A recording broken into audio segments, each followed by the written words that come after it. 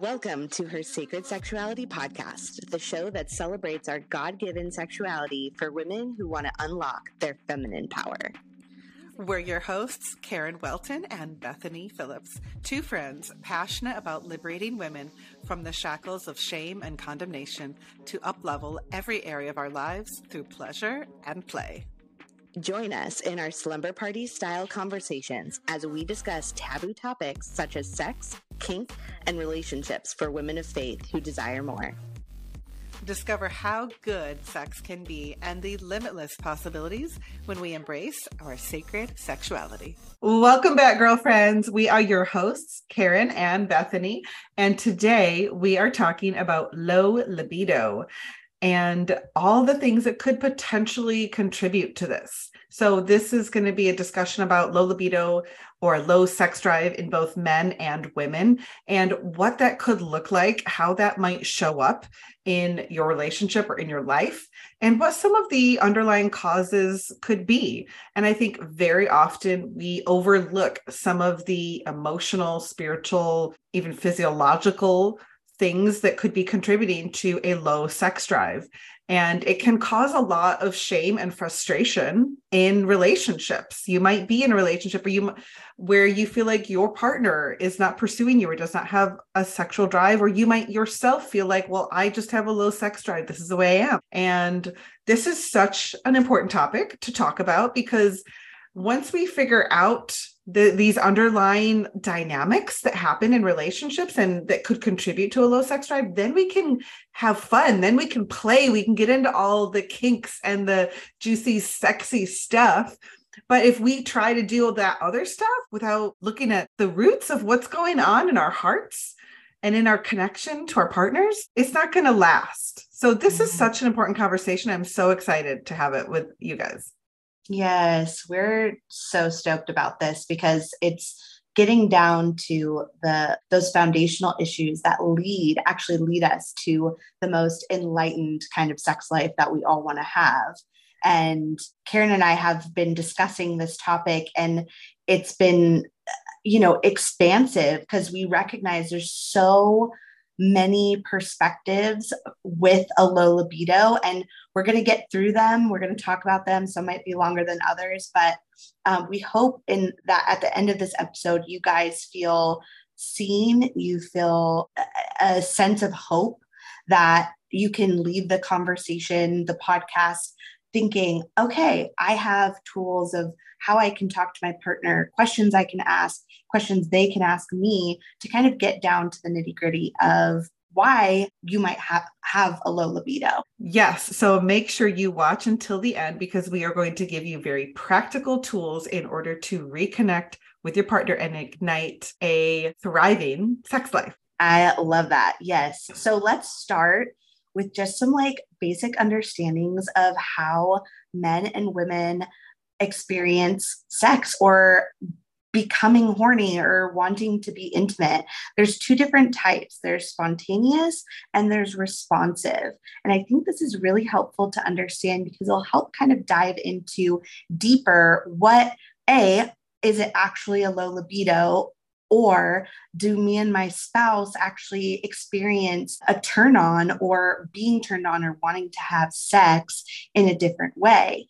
So I'm going to address spontaneous first. Spontaneous is what a lot of men tend to experience. I'm not cutting out the women in this at all, but it tends to be more common in men, and things that we tend to see more on movies or TV shows, where it's that I am so hot and so horny and I want to have sex with you right now. And they take all their clothes off and they do it. And you're like, oh, okay, is that what it's supposed to look like? Which comes to the other side of the responsive sex.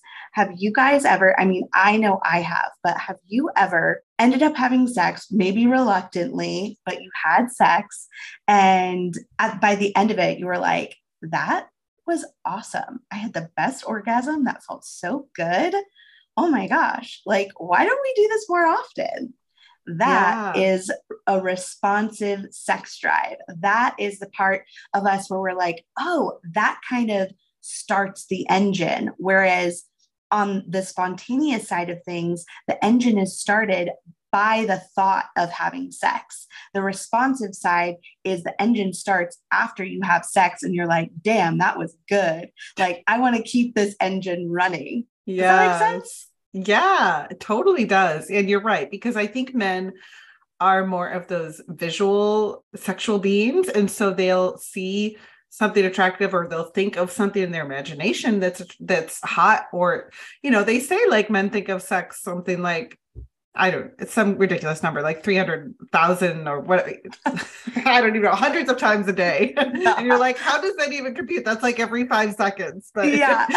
and then you ask them, they're like, yeah, of course, that's true. And for the most cases, like, have no awareness that men are thinking about sex this many times a day. Because for women, we tend to be more responsive. And unless we're like making out with our partner, we're generally not thinking about sex. I mean, right. Of course, like, we might see a hot guy, but that doesn't like make us want to go run into the bedroom, Right. Yeah. So, and of course, like, women can have spontaneous sex drives and men can have responsive sex drives, but generally, like, men tend to be more spontaneous in terms of like that passion sort of building or being ignited by a thought or by a visual stimulant. And women are more responsive to the actual act of sex and to touch and tenderness and care.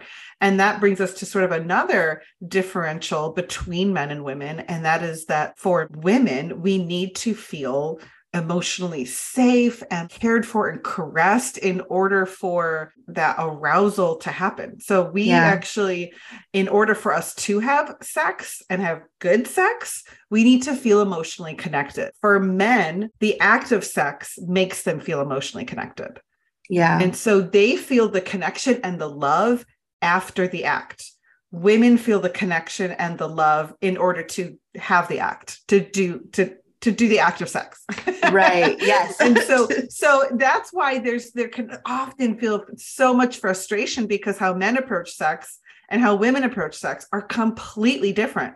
Like, we want all the lovey, touchy, foreplay, feely, like, give me, like the saying, like, sex begins in the kitchen. Yeah. For women, that is true. Like, I want you doing the dishes and like taking care of the kids and like, show me that you love me through, words of affirmation or acts of service, and, helping, showing love in whatever your love language is. Maybe it's physical touch, quality time, all of those things.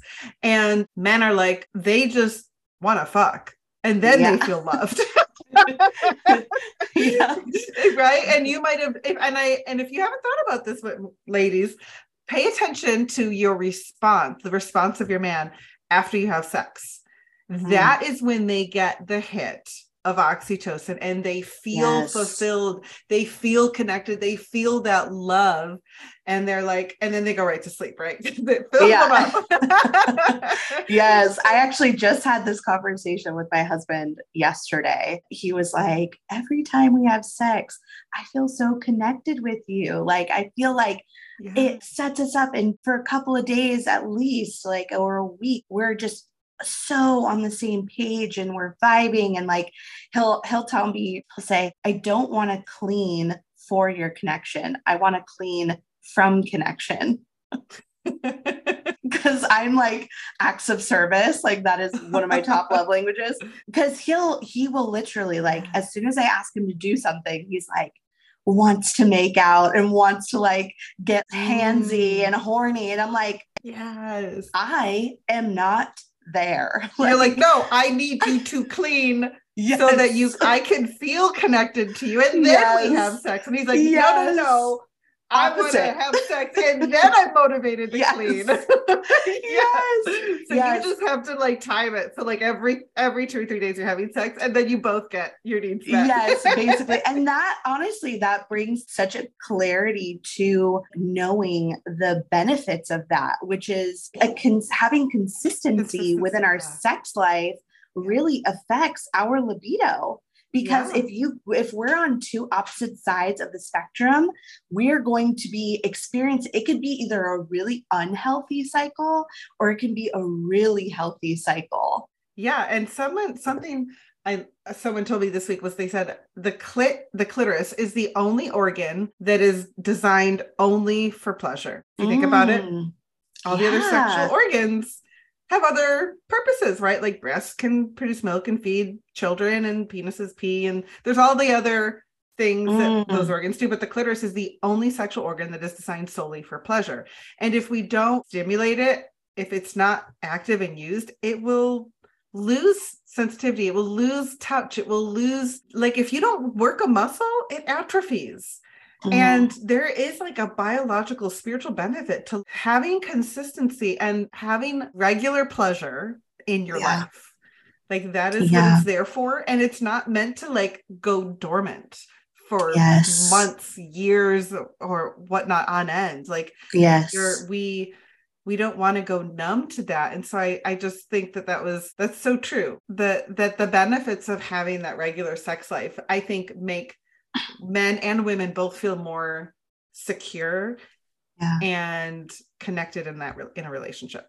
Yes. And I just want to say too, we're talking to singles as well. So just a reminder, your body operates the same way, married or not. So this information is for you too.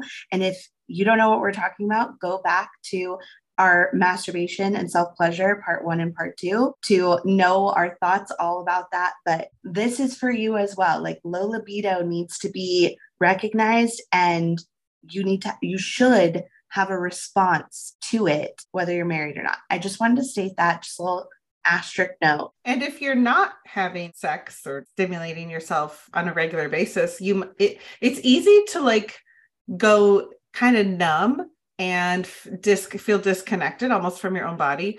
And there were times in my marriage when we were not doing well, and it was like a very we were not in a good relationship. If you go back and listen to my story, you'll get the full story there for the reasons why. But it was a very toxic relationship and dysfunctional relationship for many, many years. And there were times where we wouldn't have sex. Actually, for like the majority of our marriage, we just wouldn't have sex for, I would say, like maybe once a month was like an average.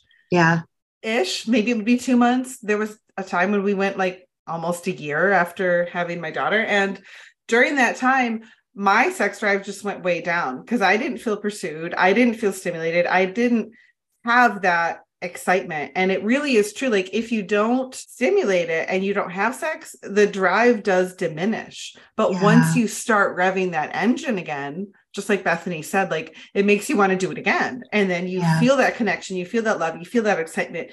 It like ignites something inside of you to do it again. So if you're a woman who feels like you're in a loveless marriage or a sexless marriage, I feel you, girl. I just want you to know you can recover from that. And there's nothing wrong with you. There's nothing wrong with your sexuality. There's nothing wrong with your libido or your physical biology. You just need to rev that engine again. And if your husband's not emotionally available for you to connect to in a safe way right now, start revving it yourself. You might even find some of that desire for your partner start to come back and bubble up to the surface when you start taking care of you. And I know people might be triggered by that. They might be thinking like, how could you tell women to, touch themselves or masturbate and not have sex? I'm like, well, if you're already not doing either, how's that working for you? Right. Yeah. So like, let's try something to get the engine moving. You might just need a little spark. You might just need a little something to remember that sensation of pleasure in your body and awaken it. We need to be awakened sometimes. Our body needs to be awakened. And there's nothing wrong with that. Yeah, I totally agree. Self-pleasure can change the dynamic and the energy within the marriage as well. Because if we're married and we are one in flesh, like your husband will feel that pull of like that sensuality, that sexuality being tapped into. And he's going to be like, what's happening? You're hot. Ooh, like, I want you. Well, I think what it does is it activates your feminine energy. Yes. Which acts as a magnet to the masculine. So you Yeah. turn on your magnet and you begin to attract your husbands, your partners, that masculine attraction is attracted to the feminine. And when you ignite that, it's like, here we Pulls it are. right in. Yeah. Yeah. And I think Yep. I do want to say though, that I think this can be also done in a way that makes you more isolated and disconnected. Like if you're using masturbation to avoid sex with your partner, it can be easy to just do it like and hide it and do it kind of on the DL and make sure they don't see it. And if your goal with that, I think your heart really makes a difference there. You can do it and it can lead to more disconnection if you're not connecting to your partner. So yes. And we don't want to utilize masturbation as a weapon, like as a way of like receiving pleasure on our own and using that against our spouse to get something or to manipulate. So these are just like basic things we want to cover in order to move on within the conversation. So, you know, kind of like where we're getting to, because this is like I said from the beginning, there's a broad spectrum of where low libido can happen or come from. So for men, low libido can be caused by lots of different factors. And it's important to understand all these factors and not just hyperfixate on like one thing, but to really kind of explore what the different things could be. For men, it could be lack of sleep, not enough sleep, lots of stress, cortisol in their life, not eating properly. Food can impact it. Low testosterone can definitely impact libido for men. And shame and fear can also impact that. And really, like, one of the big ones is those emotional triggers. When they are going through turmoil and emotions like shame, fear, anger, pain, any just kind of pain. Men aren't often taught how to deal with their pain and how to release it in healthy ways. And so what happens very often in our society is that they learn to bury it and suppress it. And when that pain is buried and suppressed and compressed for years after years after years, it often shows up in their life as like in many different ways, but one of them can be low libido. And so my husband said that this is actually probably the main reason that men have a low sex drive. And I totally agree. And because in our relationship, at least for years, I was trying to figure out why he had no desire to have sex. And when we'd have the conversation, he would just point the finger back at me and say, well, why would I want to have sex with you? You're controlling, you're nagging, you're this horrible person to be married to. Like I said, guys, we had a very toxic relationship. So you can listen to our story, but we would get in these arguments about it because I would poke it at it and I would bring it up and I would have these discussions and I would confront it because I wanted to. And I didn't even feel necessarily safe, emotionally safe in this relationship, but I knew like we should be having sex. It was almost like what's wrong with us that we aren't? That what's wrong with you that you don't want to? You're a guy. You're supposed to want to have sex 50 times a day. Why are we not having sex at all? Like I was sold on something else in this whole marriage thing. Like, this was not what I signed up for here. Yeah. So for me, it was just honestly confusing because there were no books written about like, what do you do when the husband doesn't want to have sex and the wife does? And so I thought, well, maybe it's because it's a medical reason. Maybe he has low testosterone. Maybe it's, some kind of medical condition. Maybe it's, I couldn't find an answer. And really the answers he eventually found for himself were the emotional triggers and traumas and pain that he was holding on in his heart that kept him shut down and disconnected, that made him too scared to connect emotionally and intimately with me. And then he would go out and get his needs met in other ways. So he would connect with other women emotionally. He would watch porn on a regular basis. Men still have their needs. Men still have their physical, biological needs. And if they're not pursuing you or they have no interest in sex, there's other stuff going on. Yes. It's probably not, it can be a medical condition. It can be low testosterone, but I would say far more often than not, it's emotional baggage. It's emotional turmoil going on in their hearts and they don't know how to express it. They don't have the tools to deal with it. They don't have the understanding of how to release it in a healthy way and how to emotionally open up and connect with you, their partner. They probably really want to, but they just don't know how. And so they feel like they have to deal with all on their own. And when they feel trapped like that and isolated and angry and it comes out in really toxic, ugly ways. They might be pointing the finger at you, telling you how horrible of a wife you are and all the things you don't do for them. It can create a lot of pain on both sides. Yeah. And so sometimes this is a really deep topic that we have to talk about and get to the root of. And it might be hard if your partner is not willing to go there. But I just want you to know, like, if they're suppressing this stuff and they've got emotional baggage and there's conflict in your relationship, it's going to cause a disconnect. And it might look like low libido, but really it's a disconnect of your hearts. It's a disconnect and a discord. Like you're not emotionally connected. So of course you're not going to be sexually connected. And there might be like conversations about like, oh, this low libido, but really when you are able to connect heart to heart in intimacy, that's where a good sex life begins. Yeah. And until that connection happens and we can clear out the resentment and the pain and the bitterness that's in a relationship, you're not going to have a hot sex life. Yeah. And maybe you can for like a temporary amount of time. There might be ways that you connect, but really we have to address the emotional baggage and triggers and the roots of resentment and bitterness and unforgiveness and all of the things on both sides that will allow you to make a powerful, like, beautiful, intimate sexual connection. So oftentimes low libido can be disguised. It can look like low libido, but really it's emotional constipation. Yeah, that's a great way to put it. I do want to like talk a little bit more specifically about like the masturbation of the porn specifically, especially within men. If you listen to my story in the second episode, you heard that I had a porn addiction. Well, so did my husband.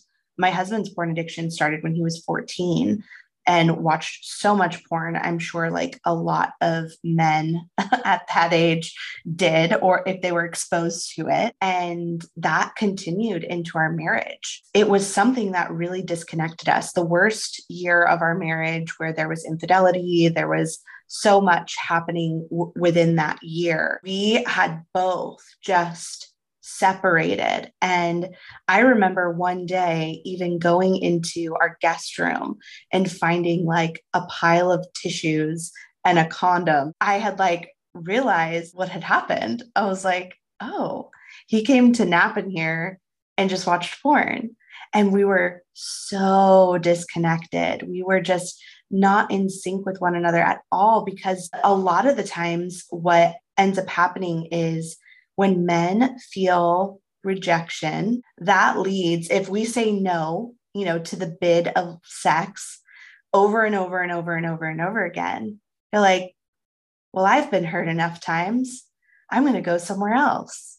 When in turn, we're not getting our needs met in other ways. So the sex is a lot harder for us to get into. So it's kind of this question between like, what comes first, the chicken or the egg? Like, are you going to make the first move or am I going to make the first move? And like Karen said, like a lot of the times low libido can be disguised by so many things. And for men, a lot of it tends to be with shame, fear, rejection. I mean, a fear of rejection, coming from their part and their side of things. And it is an absolute distraction from the pain that they're actually feeling. And it's their response rather than the reconciliation that needs to happen. So their response is, hey, I'm just going to get it in the easiest place I know how, instead of the reconciliation between me and my wife. Why is my wife saying no so often? What is her libido low? Does she have needs that I'm not meeting?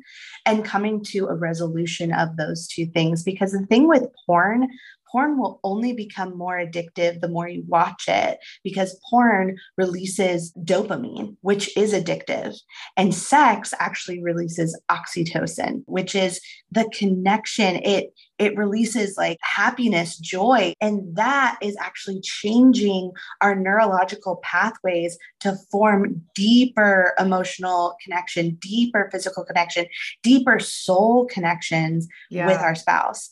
And that is, I mean, both are powerful. Addictions are powerful, but I think what ends up happening within sex when it's treated in the way it's meant to be treated, we get something way more potent. And it does something within your marriage that you could only wish you could have when you're single. Like that's the kind of thing that people are going for when they're single. It's like, that's what I want. Yeah.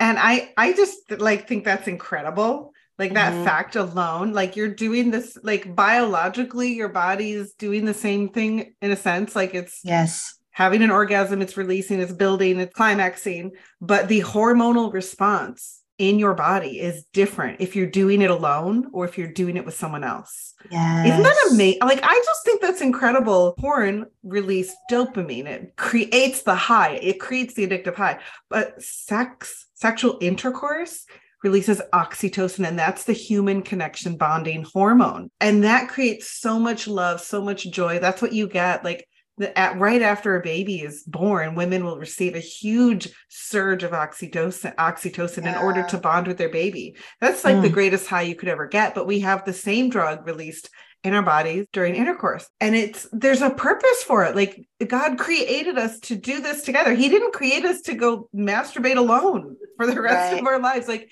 he created men and women to be together. He said, it's not good for man to be alone. It's not good for women to be alone either. We are designed to be together. And that oxytocin is what creates that bond, that human connection that I think is essential to life and happiness. Because dopamine, you're always going to want more. It never fully satisfies you. But oxytocin is the feeling of like, I am fulfilled. I feel so warm and at home, and like, it's just like the greatest feeling in the world. And you can only get that with a connection to another human being, whether that's a newborn baby or your partner, you know, or if you hug someone, you get a release of oxytocin to like a small dose of it just from hugging someone for more than 10 seconds. How much more are we getting in our bodies when we have sex and orgasm? Like the design is so good. It's so pleasurable. It's so fantastic. We should be wanting this. We should be like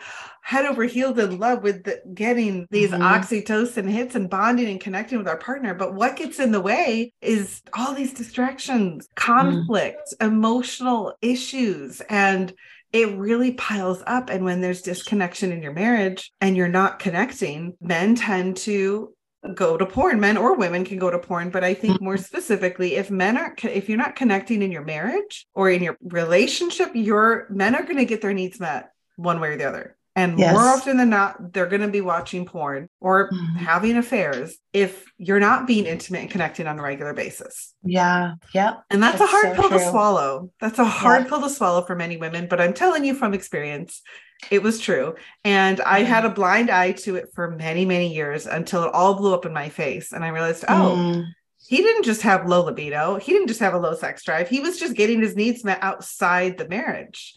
Yeah.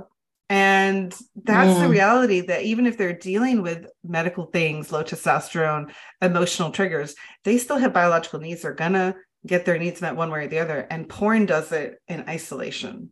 Yes. And it's addictive and it's not fulfilling. But it's also easy. It's a lot harder to do the emotional work to connect with your wife, or your spouse, if it's the woman that's shut down. It's a lot harder to do all of that emotional work to connect and warm her up and take her on a date. And like, it's emotionally exhausting, especially if men have emotional wounds and shame and anger inside that's preventing them from opening their heart to connect. Yeah. But no, ladies, they're going to still find a way to get those needs met. Yes. From the very like basic biological need of like jacking off, of like coming. Like they're looking for the finish line quickly.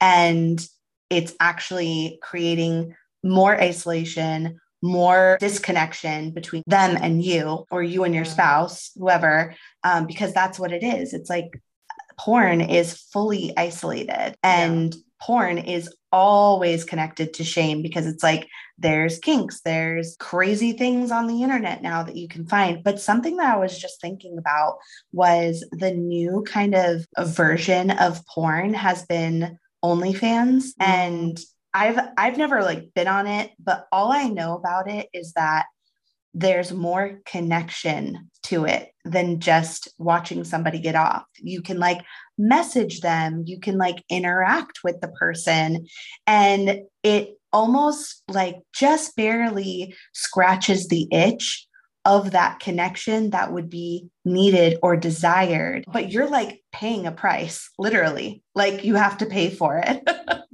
And it's like, oh, because there is so much shame within the relationship, I don't feel safe opening up. So when you get down and sift through all the bullshit and get to the nitty gritty, it really does come to emotional pain. A lot of it does. I'm not going to say all of it, but I would say the majority of it comes from a place that is so wounded and so broken that they don't even feel safe within themselves to speak up for themselves. Yeah. And another issue we see often is erectile dysfunction. This is often rooted in shame for men and a pressure to perform. Men have a massive amount of pressure on them. And when that pressure shows up in their sexuality, or there's shame and trauma in their sexual past, they bring that with them into the relationships, and that emotional trigger can show up as erectile dysfunction in a marriage.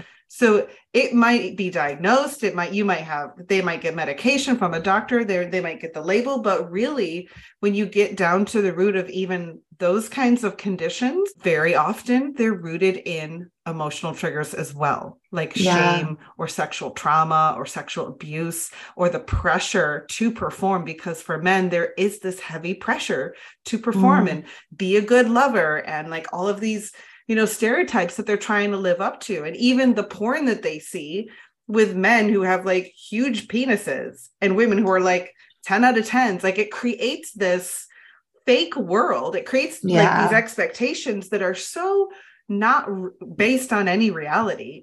And then they show up into marriage with like all of these insecurities and expectations on us to like be hot and turned on all the time and want to, have oral sex and all of this, like almost movie set, like sex that's not reality. And so when reality hits and it's like, oh, I have to do all of this stuff just to turn my wife on, and I'm insecure because I don't look like, those guys, or I don't perform like those guys. And there's no wonder we have so many sexual like issues in our generation, because we grew up watching porn and the model was fake. It was made up. It was made up for arousal, for like not the purpose of emotional intimacy and connection in a committed relationship.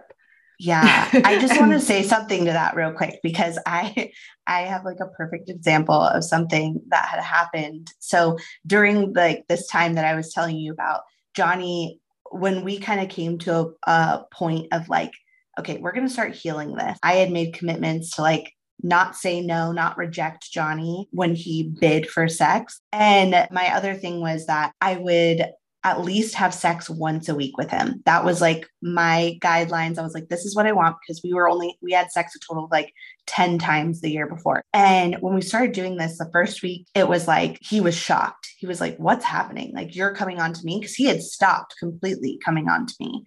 And then the second week happened. He was like, okay, this is cool. Then the third week happened and he's like, this is fucking awesome. Like getting more and more excited. And I remember probably by like maybe the 5th or 6th week, I was like getting into bed, and he like confessed to me. He was like, I had watched so much porn that I wasn't that attracted to you anymore. Like you weren't doing it for me anymore. And he was like, I feel like I'm actually getting that back. Like I'm being turned on by you. It makes them like ice. And so when we open ourselves up, we like start to melt them, Yes. We create like such the a good warm point. Yes. It's because like emotional, like a physical attraction is not physical. It's not just physical. Like, yes, obviously we have our likes and dislikes, but physical attraction is so much more about energetics and in desire. And the women in porn are always turned on and they always want you and they just will do anything for you. But that's not always real life. Like your wife doesn't always want you, but that just shows you like what men truly need and desire is a woman who desires them, is a woman who is warm, not cold. Yes. Like, and when you started getting warm and started pursuing him and you started showing desire for him, he was like, oh, that's hot, because that's what's attractive to a man. It's not just that you have big tits and a nice butt or, you know, whatever. It's that you desire him. And that actually, and isn't that true for women too? Like when we feel that desire, it ignites something inside of us. Yeah. You are actually being turned on. Like the turn on is effectively happening. I think we've, you know, really placed the ball in the man's court of the pursuing, of being the pursuer, and that we're just supposed to be ravished. Don't get me wrong. We want that. Like, yes, please and thank you. I really appreciate it. But also for those women who have that mentality that they can never like make the first move or be the one to ignite the flame, you have been poorly misled. Like that was totally me for many years. Yep. Which is so sad because it's like, oh my gosh, you're a prisoner to your husband's inner world. Yeah. And if he doesn't want it, then we just never have it. Right. But for me, I felt so rejected for so many years. And I also played the victim. I was like, well, he doesn't want me. I've tried all these things. I don't know what to do. And so when I would show up, if I did try to initiate sex, it would be like, we haven't had sex in 2 weeks and I was already bitter about it. Like, that's not hot. The worst turn on ever. Like you're coming at it from like, hey, you're doing something wrong. It's very accusing. It's coming from an accusing place and like, where are you? What are you doing? Instead of like welcoming, like, hey, there was no magnetism, there was no enticing, there was no like, let me pleasure you. It was all like me, I'm the victim, you never want to have sex with me. And then of course he's like, well, of course I don't want to have sex with you. So it would just like drive the wedge further and further apart. And we both had behaviors, and I would see it as like, well, there's something wrong with you. You don't want to have sex with me. And of course I'm not attractive or warm to him. So there was this chasm he had to jump over. If he did try to pursue, it was like he had to jump through hoops to get past all of the failure and the accusations and the letdown that he had caused by not pursuing. Right.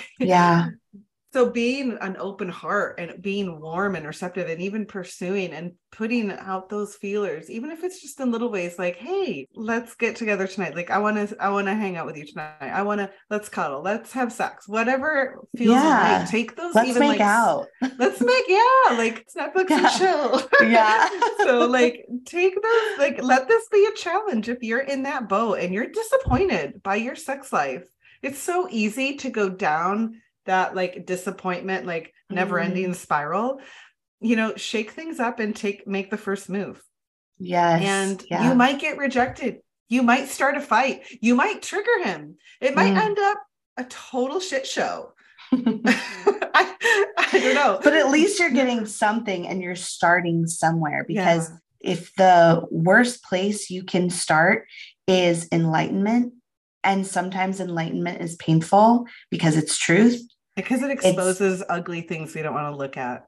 Exactly. And that might be dysfunction and emotional triggers and baggage in your husband. It might be that you have to disown the victim mentality in yourself. Yeah. Speaking of the ladies here, and maybe you need to take on a little ownership too and say, hey, I have a role to play. I have a part to play in our sexual intimacy, and it's not just Yes. all on him. Right. I would like to take accountability right now for something that happened just yesterday. Like, and I think it's important that you guys hear that the reality of like Karen and I, we're not perfect people, and we'll probably repeat that over and over. But yesterday, Johnny and I got into like a little bit of a tiff because the night before he had wanted to have sex, and we were cleaning our Airbnb, and I was there first, and he came in guns blazing, like, let's have sex in the Airbnb. Let's have some hot sex. And I'm like, no. I was like, I am here to like get shit done. I want to be done with it. Like, I don't want to have to think about this. And so he was like by the time I was finished with my stuff and he was still finishing his stuff, he was like, babe, I want to have some hot sex. And I was like, cool, let's have hot sex at our house in our bed, And he was like, are you for real? And I'm like, yeah, like, let's do it. And then I came in to the front and I walk in and like, it's just trashed. Like our dishes are piled high. I mean, so high. Living room, a mess, everything. And when things are messy like that for me, I shut down. Like my anxiety takes over and I'm like, I can't even do this alone. Like I have to have a partner in with this. So I texted him and I said, hot sex can't happen until like our space is cleaned up. And essentially what I did was I created the line in the sand. I said, you don't get me, you don't get connection and sex until these things are done. And for him, he was like, okay, screw you. So he stayed over there for like 2 hours. He didn't even respond to me. And it wasn't until the next day, so yesterday, that we ended up like getting to that point. And I was upset, like I was like, what's your deal? Like, I needed your help and you just wanted to have sex and blah, blah, blah. And he was like, you're just not taking accountability for your part of it. And I was like, I stepped back for a second. I was like, okay, I can absolutely take accountability for putting the barrier up of like, we cannot have sex until X, Y, and Z happens. And at that point, then you get connection. And it created disconnection between Johnny and I. He had, at that point, if he was upset, he had a responsibility to come and say, I'm upset. Like, I didn't like how you said that. Like, hey, I want to connect with you. I will help clean this house with you tomorrow. But right now, I'm looking for physical connection. And it was an opportunity for both of us to either say, hey, I can put this, physical task aside to connect with my husband, or, hey, I can understand her frustration, but I want that physical connection with her. So I'm going to make sure she knows that I'm going to take care of her heart and her needs at some point, but even going into like women can push men away by being controlling, nagging, frigid, in their head, preoccupied, like with kids or tasks or whatever. That's what had happened to me. And so there's like a pull away that ends up happening. I wasn't attracting in that moment. I was pushing away because I was putting other things in the way of my husband and I's connection. And that can actually affect our libido, whether we want to believe it or not. Like, the dishes can affect your libido. The dishes can affect your libido. I will quote that. That is truth right there. Get it tattooed. Yes. Man. It's true though. Like women have those things that are like just an immediate turn off. Like for me, it's not the dishes. It's like if it's too hot or too cold, especially too cold. I'm cold. There's nothing happening right now. And I'm like under the blankets. And then he's like, what are you doing? Like, I can't touch you. I can't touch you. I can't see you. Like, how am I going to have sex? I'm like, under the blankets. He's like, no. Yeah. I'm like, well, I'm freezing. So nothing's happening. Like if I'm like shivering, turn the heat up, like, of course he's like sweating and I'm freezing and there's just like no happy medium. Yes. So we just work through it. Or I've even noticed like if he turns on music and it's like a song that just rubs me the wrong way, I instantly shut down. Like I'm very sensory apparently. And wow. the environment, like the cold, whether it's hot or cold, and like the music, I have to feel like comfortable. And if I don't, it's like my brain gets stuck on it, or my body. It's just like I'm not feeling like all sexual and free and let me just ravish you. It's more like let me wrap myself in this warm fuzzy blanket. If you want to come in here and get it, okay, but I'm just gonna stay in here, and that's not. Yeah. I think that's such a good thing to actually acknowledge within ourselves, especially for women, is that we have a lot more like pre-sex needs in order to like fully be open to enjoy the sex fully like we want to. And so even like in this moment, if you're taking mental notes or even physical notes, like maybe write those things down. Maybe it looks like, hey, I know you want to have sex tonight. I know you're a spontaneous lover, and I know you're in the mood. Can we make sure that like the temperature in our house is a little bit warmer, or like, we have a new set of sheets on the bed, or like our living space is decluttered so I can like fully engage. That can be something that you end up communicating with your partner that actually helps them help you. And you can also set yourself up that if your husband's in the mood, you can say like, great, I can't wait to have sex with you tonight or in the next hour or whatever. Or mentally say, okay, these are things that I need, but can we address them at some point? Like really kind of creating the best environment for your libido to actually thrive instead of just survive. Mm-hmm. Yeah. Being honest about your needs is super important, and making sure your husband knows like, this isn't because I'm rejecting you. I need this. And it's because for sure it has triggered so many fights. Like he would get so upset. Like, this is so ridiculous. Like, who cares? Like, you yank the blankets off, and I will also say, to play devil's advocate, like sometimes women, we just need to get over it. Yes. Yeah. Sometimes I just need to be cold because after 5-10 minutes of foreplay, I'm hot. Yes, but I have to get over the mental hurdle of being cold in order to feel turned on. And maybe you have to get over the dishes. And sometimes we just need to get over it and allow ourselves to warm up and not get fixated on something that is important to us, but really in the grand scheme of things, like what's more important, having a beautiful connection with your spouse, or the fact that your feet are cold, or there's dishes in the sink? Like, sometimes we just need to get the fuck over it. Yes. And honestly, like, think about it. Men have to jump through so many hurdles. I actually have empathy for this because we are so particular. We need the dishes in order and the heat at 98.6 degrees, or, we need the curtains totally closed. The kids have to be quiet. The music to this song, but not that song. Like, and then you have to do 20 minutes of foreplay, or like caress us and touch us in this way and say this, but don't say that. Like, there is a shit ton of to-do list stuff that men have to do to get us warmed up. And if men didn't have an insanely strong, nonstop sex drive, the human species would never procreate, and we would never have sex. And attraction to their wife. Like, that sex drive is there for a reason. And the reason it's so strong is because we have all of these things that have to be met, because otherwise they would honestly just be like, well, fuck it. That's too much work. I'm just going to go jerk off. Right. Like, and they do. Unfortunately, that's what happens a lot of times. That's why you have disconnected marriages and bad sex life. Yeah. But I actually appreciate that their desire for sex is so strong, even though it might feel so like frustrating at times. Yeah. But if it weren't, the human species would die off and we would just never have sex.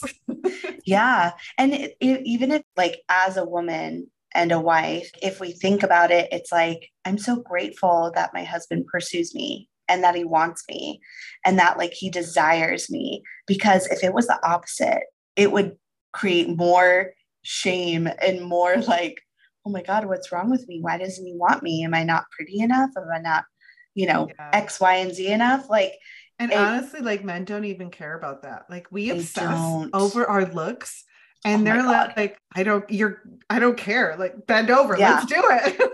I could literally braid my bush right now and he wouldn't give a shit.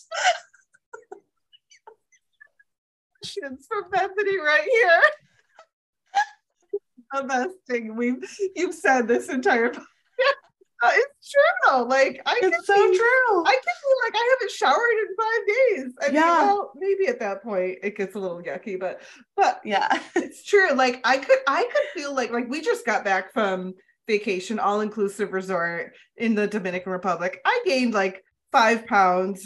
And I'm already like starting off, I'm already like 10 pounds heavier than what I would like to be. So I'm feeling like bloated and like my jeans aren't fitting and all the stuff. And he's like, they don't care. They do not even notice. They're like, no. You look great, babe. Let's go. Yes. You know, and I'm just like, we overanalyze that stuff so much. So much. Oh my gosh. It doesn't. It's like out the window. I mean, I'm actually like probably horniest when I'm on my period, oddly enough. And that's unusual. I know it is. And I like you can't get it because if somebody tells you can't have something, I bet you prove them wrong. Yeah, maybe. I mean, your body's like, no, you can't have sex. You're like, well, I want to now. Well, I want to, yeah. But he doesn't care. He like he'll like do anything during in the middle of your period. Oh yeah, it's great lube. Think about it. No, it's not. Blood is the worst lube. It's not just blood though. There's like more mucousy stuff in there too. I mean, yeah, there's some. I guess it depends on where in your period you're doing it. Because I have questions about. That's messy. Just put a towel down. Anything can be clean.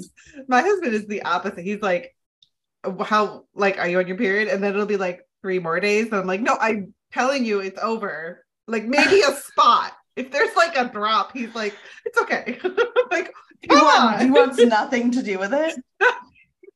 Wow. Oh my gosh. So different. Yeah, so different. But that's the beauty of this podcast.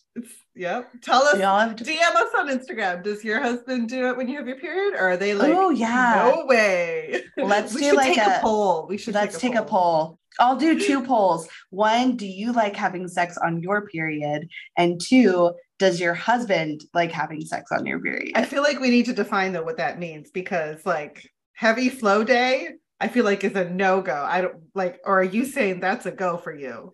That's a go for me. Oh my gosh, are you serious? I am dead serious. I can't even imagine what that would be like. So uncomfortable. Why? Well, I should also say I don't cramp a lot. Like I don't. I mean, I don't either, but still, I can't imagine doing it with all that blood in there.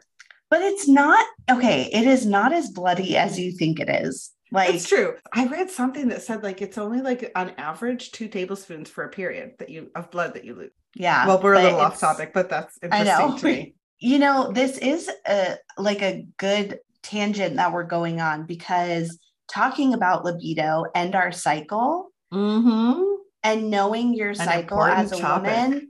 Ooh, boy, that is once you're like fully aware of the 4 different cycles you go through every month. And when you go through it and you start following it and recognizing, oh, this is a time where I'm like really turned on, or this is a time where I'm not really interested at all. Or like the time that I'm least interested, the week before my period, I want no sex whatsoever.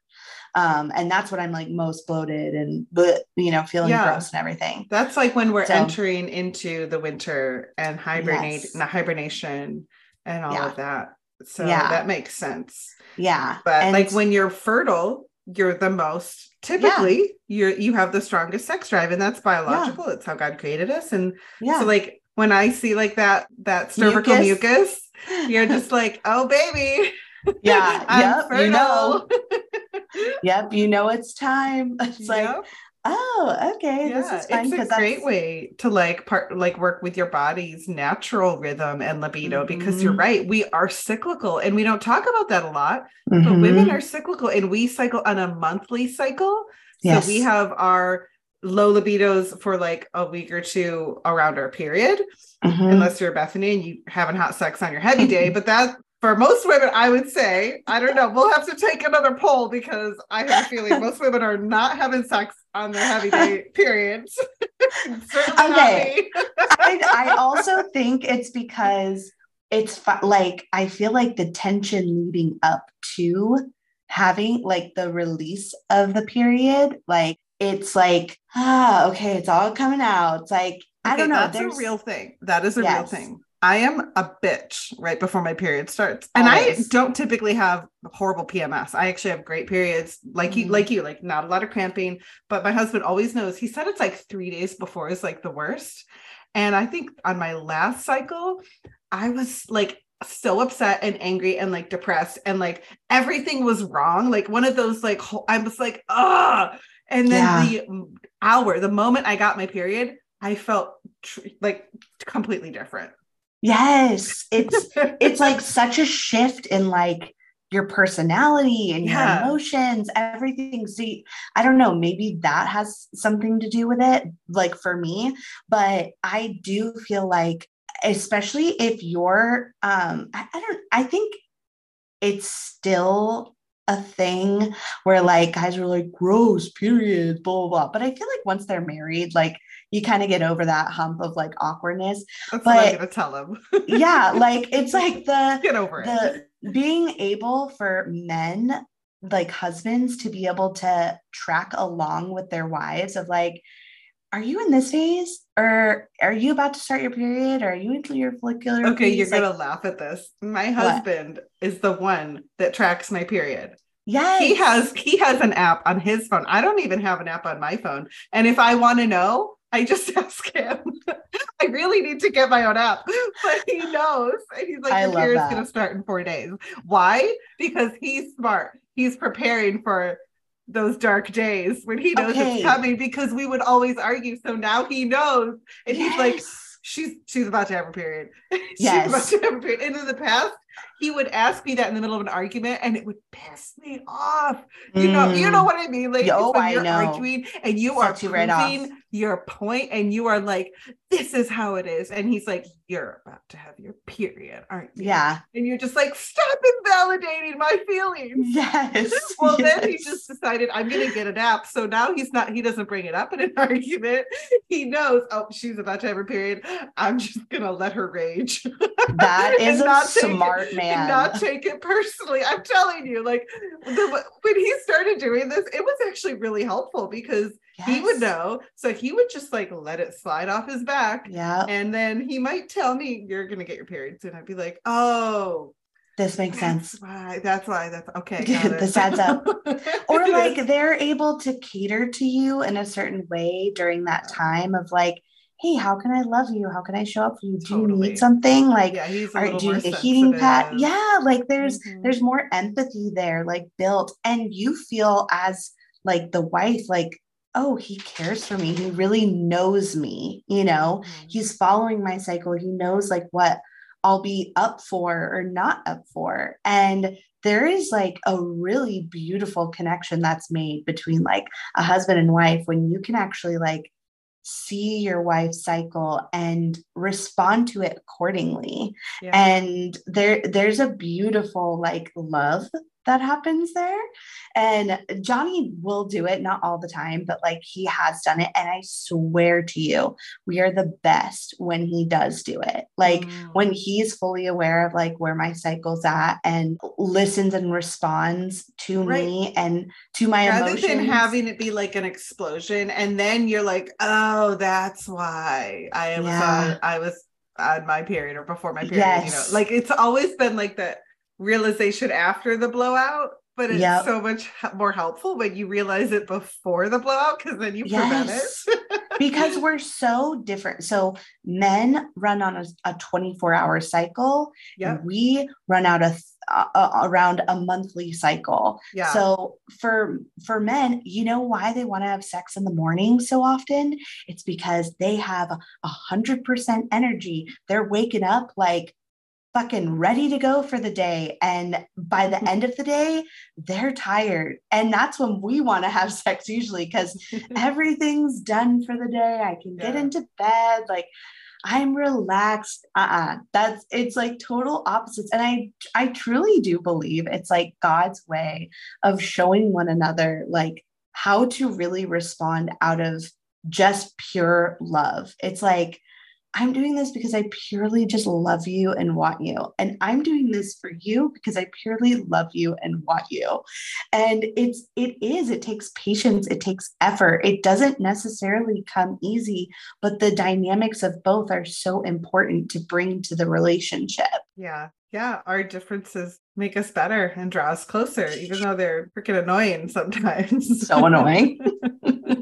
And so for women, having low libido or feeling like you have a low sex drive could have to do with a lot of underlying things.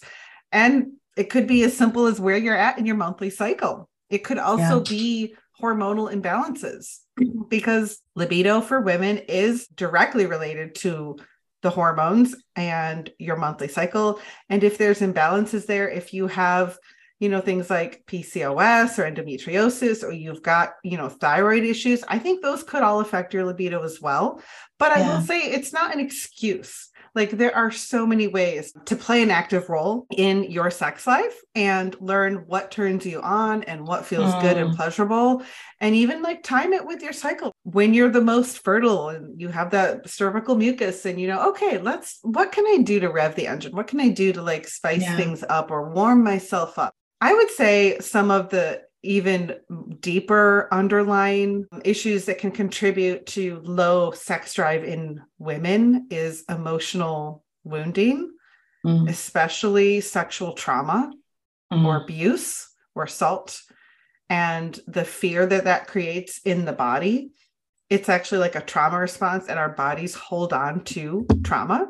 And they have a memory, especially with sexual trauma. Having sex or sexual intimacy or intercourse or certain sex acts could really trigger your trauma response in your body. And you might have a feeling, especially if maybe you don't even remember or it's like repressed, your body will remember it. And it may have a visceral reaction to have sexual acts. And so that can be a really big factor in dampening sexual desire if you have sexual trauma in your past. So I want you to know, if that's you, there's nothing wrong with you or with your body. It has to, everything can be healed. Our bodies are designed to heal.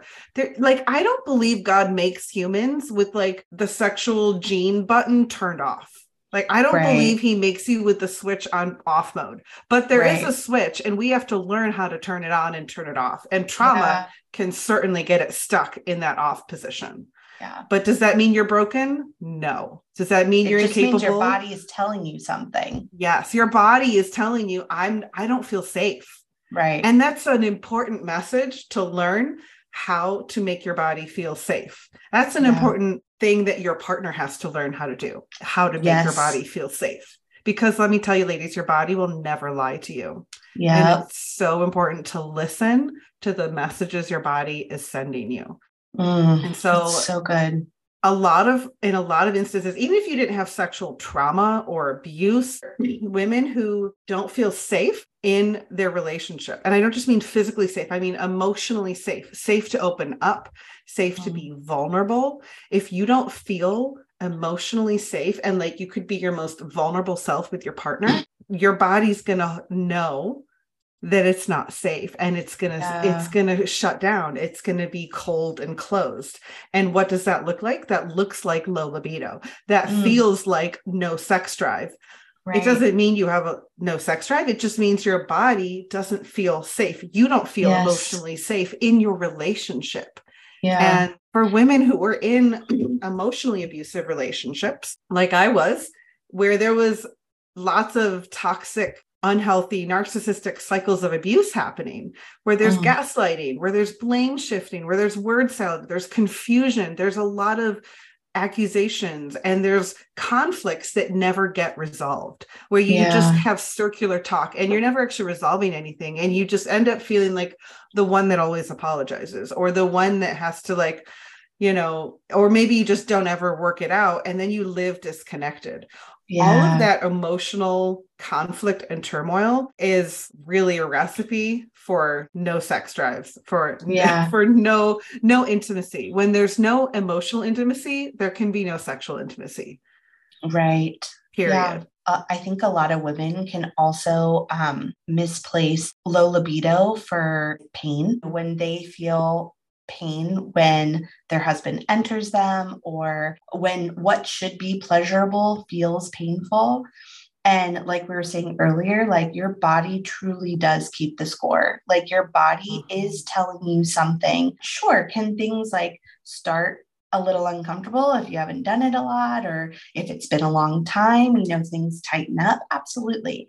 But eventually it should, at least within that session of having sex, start to open up if you're turned on.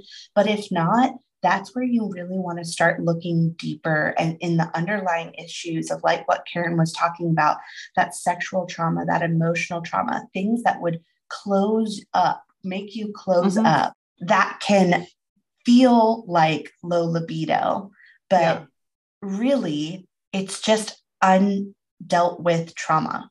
Yeah, you're absolutely right. Like having pain in intercourse is a sign of tension in your body. Yeah. And if there's tension there, when you're having sex, it's going to hurt. So why is your body holding on to tension? It's a sign your body is holding on to fear, anxiety, trauma. It shows up as tension. It's true in childbirth. That's how I teach women to have pain-free births, because if you can have no tension in your body can contract without pain. Right. Same goes for sex. Your pelvic floor is actually one of the most spiritual organs. And I think this is fascinating because your pelvic floor holds trauma and tension, and it will show up there in your sexual organs. That's where it is held for women. And so any kind of trauma is going to affect your pelvic floor. It's going to be tense or tight. It's going to be immovable, which can impact your labor and delivery, or can impact sex. And it can just impact how you show up as a woman and your energy and how you walk and how you carry yourself. Your pelvic floor really is like the seat of a lot of our emotions.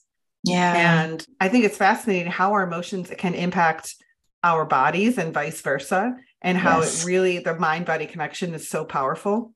You know, you can even have women who struggle with conditions like vaginismus, where the vagina literally like freezes and closes, and its sex is very painful, and that can cause a lot of complications.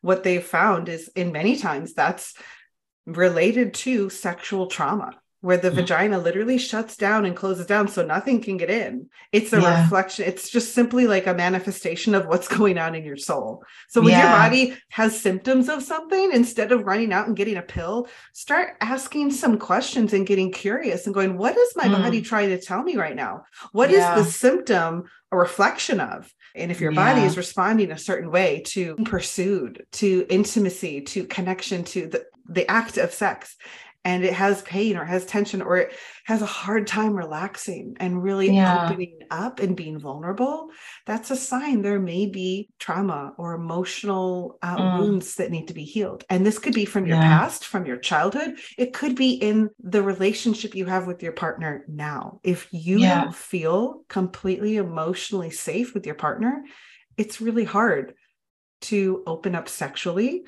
allow yourself to let go. And give yourself in devotion to your partner when you don't believe that they can truly protect you and hold you at that deep level of intimacy. And that's real. Like, there's a lot of couples, there's a lot of women that are in relationships like this to varying degrees. And as someone who has been married to a narcissist for 16 years, I know exactly what that feels like. And my body would start speaking to me, and I started listening. At first I ignored her for a long time, and then I started listening. And when she would get tense or tight, or that heaviness would show up in my chest or my stomach, like we all feel it in different ways, it would be like this in my gut almost. It would be like this almost like a contraction, like a like a tightening and but like a heaviness, like that's something's not right. And I would know right then and there, it's time to walk away from this conversation because it's not I don't feel emotionally protected. I don't feel emotionally safe. I feel manipulated, and my brain wouldn't know that yet, but my body always knew first, and your body will always know first and will never lie to you. And so for women who may feel like they don't have a sex drive, it may have nothing to do with your sex drive or your biology. It may have to do with the unsafe emotional relationship you have with your partner. Yeah. And the fact that you don't feel emotionally safe, or that you are seen or loved, or that you can be vulnerable with them at this deep level. Wow. Because sexual intimacy begins with emotional safety. Yes. That's such a good statement. Can you say that one more time?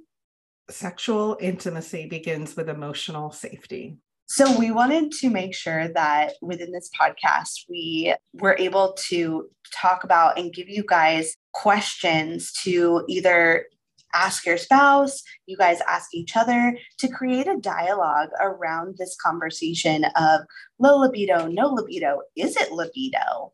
And to be able to know and start to kind of look a little bit beyond the surface of, is it the physical? Like, am I just not attracted to my husband or wife? Am I feeling a certain way about them or about myself? Am I self-conscious? We can ask all of these like self-serving questions, but really, like, let's talk to each other. Let's create the conversation around sex, around our libido. So we've put together a list of questions that if you want to, start asking your husband or your wife these kinds of questions, create a safe space with each other. Like, hey, I just want to open this conversation up, have honest dialogue, and figure out where we land on these things. And you might be surprised where it has you end. It might create a lot more intimacy than you expect, or questions to things that you didn't even know you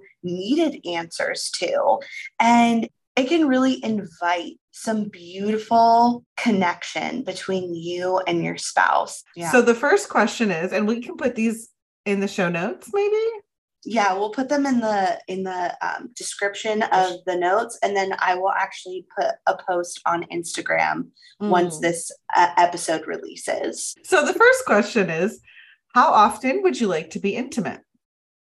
The second question is, are you more spontaneous or responsive, which is something that we talked about at the beginning of the episode. The third question is there anything getting in the way of us connecting sexually? The fourth is, and this is subjective to if porn has been a part of the relationship or with one or both of the partners. But the fourth question is porn masking something on the inside? The fifth question is, what makes you feel loved and valued? The sixth is, what's one sexual desire I can help fulfill? And the seventh is, what turns you on and what turns you off? And the eighth and final one is, what do you want more of or less of in your sex life? Yeah. So a lot of times as couples, we don't talk about our sexuality and our sex needs and desires. It's oftentimes shame around it. And we grew up with that shame, and we don't even realize that we're bringing that into our relationship with our partner. And so sometimes we don't have these conversations. We just think we're just supposed to do it and it's supposed to work out. We all know it's not that easy.